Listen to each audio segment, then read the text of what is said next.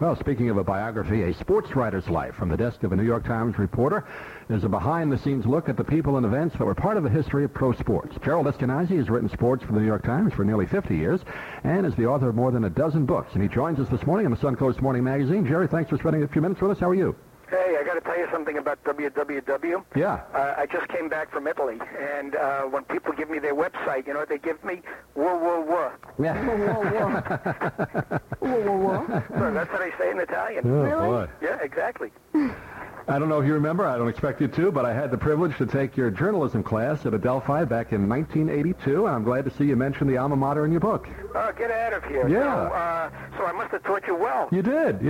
Yeah, it was a good class. It might have been the first year or second year you were there. I'm not sure. When did you start teaching that class? I want to say 79 or so. And okay. I did it till about the early 80s. Yeah, I guess it was the third or fourth year you were there. But yeah, writing for newspapers was the class, and you took us all to the draft, I remember. And to a hockey game, the Islander game. It was a lot of I tour at the time. I thought it was great when I was teaching to be able to actually, to have a teacher like I was, who was a working journalist, because let's face it, most of the courses you take in college, you never actually got out into the field to do anything, So, if you were studying history, you didn't go visit any castles or anything, Right. So if you were doing about writing, why not go to where the stories are?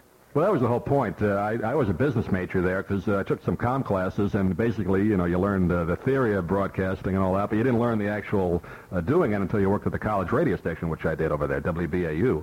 And like your class, you actually took us, we had to cover a game, and it was real practical experience, which I used it today. Did I take you to an Islanders game in which there were naked players, and in the locker room, and my wife said to me that the fathers of the female students are going to have me arrested? That was our class, right. Okay. We had two girls, I think, in that class, or two or three, and right. But are you still there teaching that class, or? No, I gave up teaching some time ago. I do a lot of speaking now, and of course, having written my memoirs, which geez, it was just a great thrill, and it was just.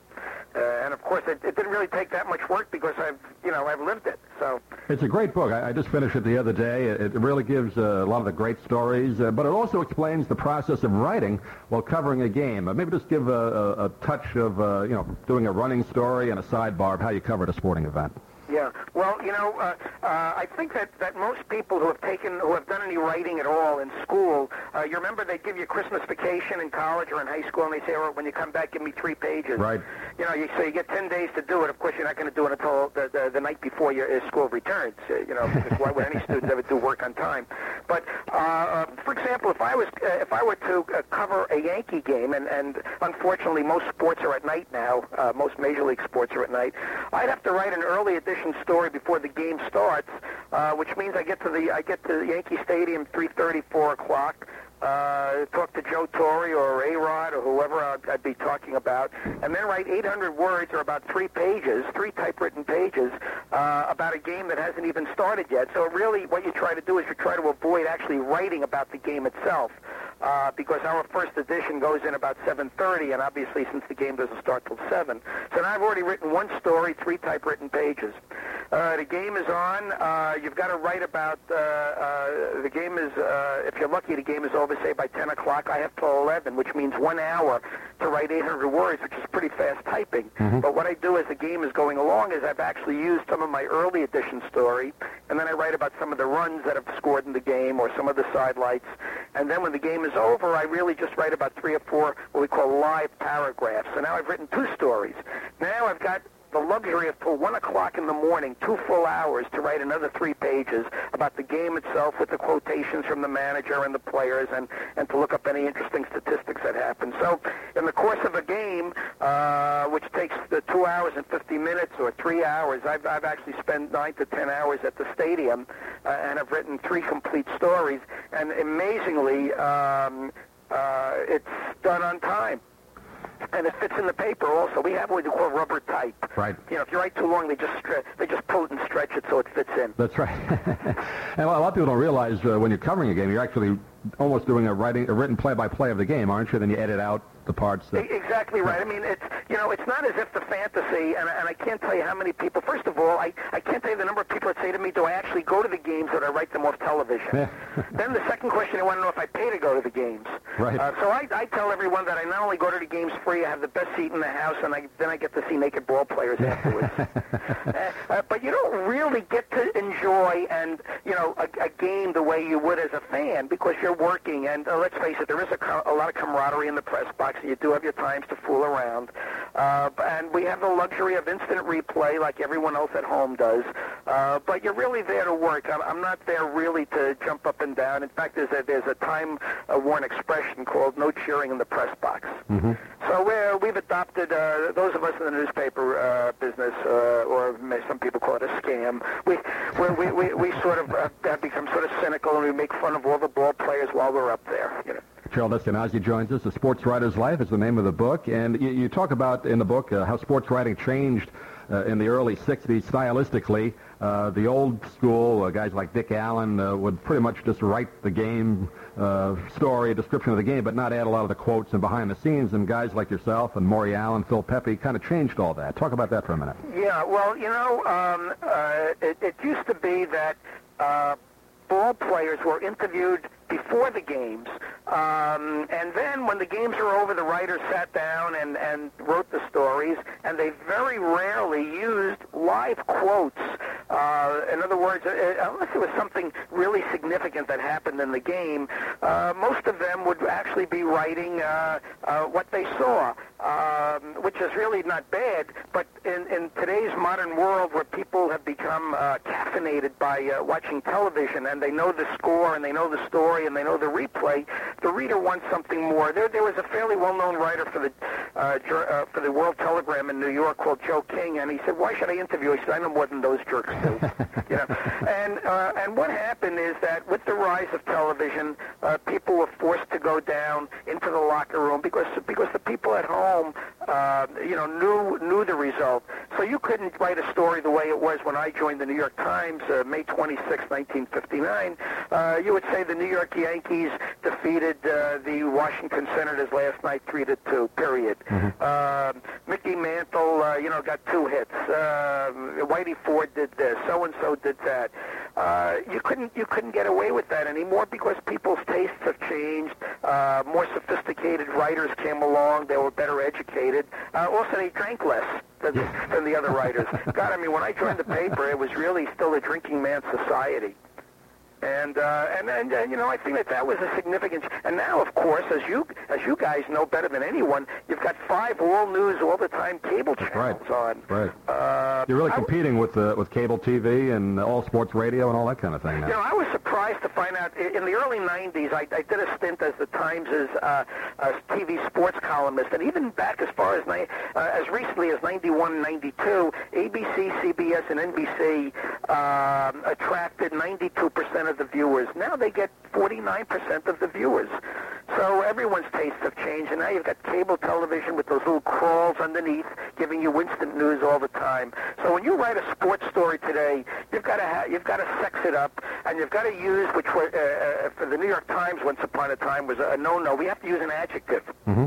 And, that's what I try to do, and that's what a lot of my colleagues of the 60s did, and also sort of gotten in-depth behind the scenes, what guys were thinking of, what they had for lunch, what their mothers did, how many children they fathered out of wedlock, that kind of stuff. That's a couple of books right there for a couple of those NBA players. Yeah, that's a good idea for me. Right? A Sports Writer's Life is the name of the book. Gerald Eskenazi talking with us on the program, and you tell an interesting story about how you started as a copy boy at the Times while going to CCNY, and you had actually a choice at that time, didn't you, either going to news or sports, and you chose sports. Why did you do that? Well, I was actually, my background was is really news writing, and I was the editor-in-chief of the City College paper. Waking up. I am having a real good time. AM 1220.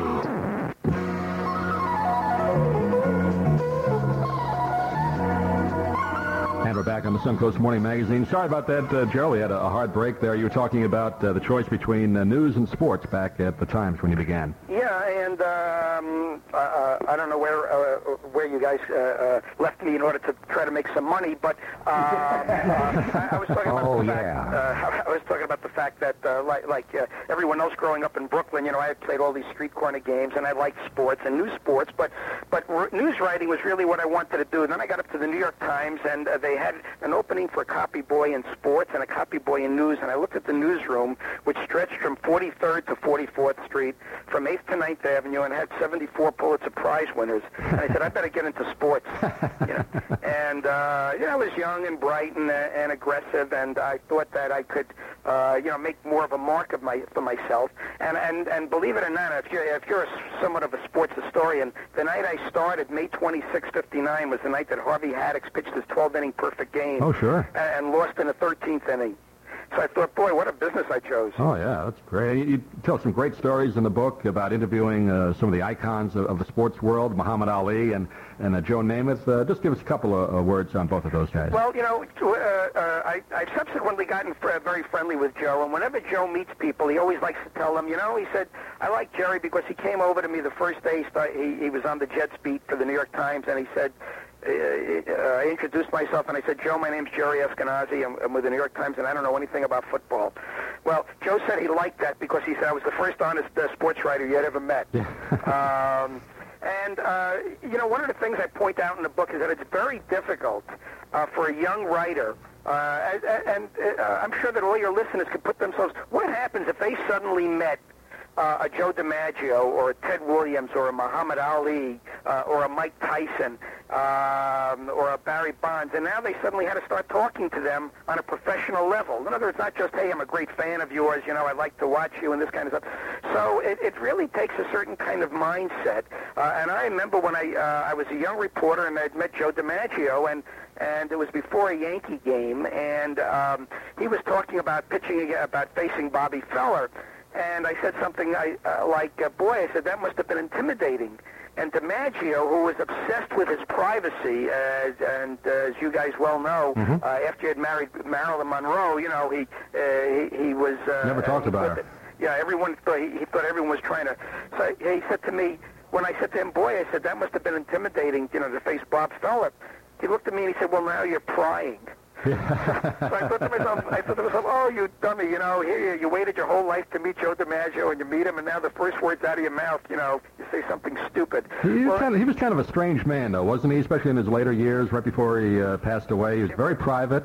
Extremely private, and a friend of his who went to his 65th birthday party was telling me that he was driving him home for the party, and Joe was, like I say, 65 and probably had something to drink, and he nodded off. And as they were driving along, they hit a bump in the road, and DiMaggio sort of woke up and blurted out, "Those sons of a guns killed Marilyn." Oh. That's the most in-depth thing he probably ever said. Yeah, and then he went back to sleep again. Yeah.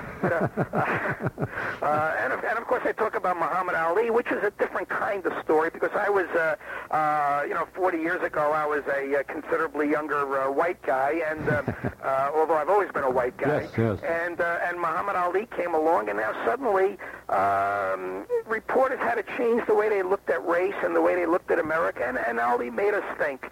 I had a lot of problems with him, though. Not that he was difficult to talk to. He was the easiest guy in the world to talk to, and you always got a story. But I always felt that he had surrounded himself with a lot of these hoodlums, who made these prison conversions, and I thought that he was basically an anti-white kind of guy. And now, ironically, 40 years later, he's a sort of icon and symbol of togetherness, and he sings a different tune now. So he's probably changed over the years, and I've changed over the years, and I guess America has changed over the years, too. He's become heroic now, whereas back in the 60s, a lot of people didn't want anything to do with him. Oh, well, one of the reporters for the Daily News, a fellow named Dick Young, a famous columnist of his time, and even our own Arthur Daly, who was the first sports columnist in America to win a Pulitzer Prize, they wouldn't call him Muhammad Ali. They called him Cassius Clay. Right. Which he said was his slave name. And those of us who were smart very quickly called him Muhammad Ali because, why not? Right. And you wanted to talk to the guy, and he was just a fabulous talker. I also was very proud of the fact that I had uncovered, as a young writer, his IQ. And, in those days, in the 60s, IQs were covered up. And I found out that he had an IQ of 76. Really? So, which tells me something about perhaps the fallibility of IQ tests. Because this guy was a very, my wife used to say to me, and other people would say to me, gee, did he really make up those? Was he as clever as that? And he really was. He was just quite a fascinating guy to talk to. Very bright guy. He could talk off the cuff on many topics, too. Yes, absolutely. He gave speeches, I know, at colleges back then. So I loved his rhyme in which he said, they all must fall in the round I call. And when he talked about his fight against Sonny Liston, he said they think they're coming to see a fight instead of they're going to see the launching of the first human satellite. And a guy with a 76 IQ to say that. So, like I say, as I said, that tells you something about, not trusting IQ tests necessarily. The name of the book is A Sports Writer's Life, from the desk of a New York Times reporter. We've been talking with Gerald Eskenazi, and on a personal note, I'd like to thank you again for teaching such a great class. It has helped me out. Oh, well, that's great. I could see that. I mean, you've asked the best questions I've ever had. Oh, you're very nice to say that. We'll do it again. Okay, thanks so much. Thank you very much. I appreciate it. Gerald Eskenazi joining us, and we have about 4 minutes before 10 o'clock.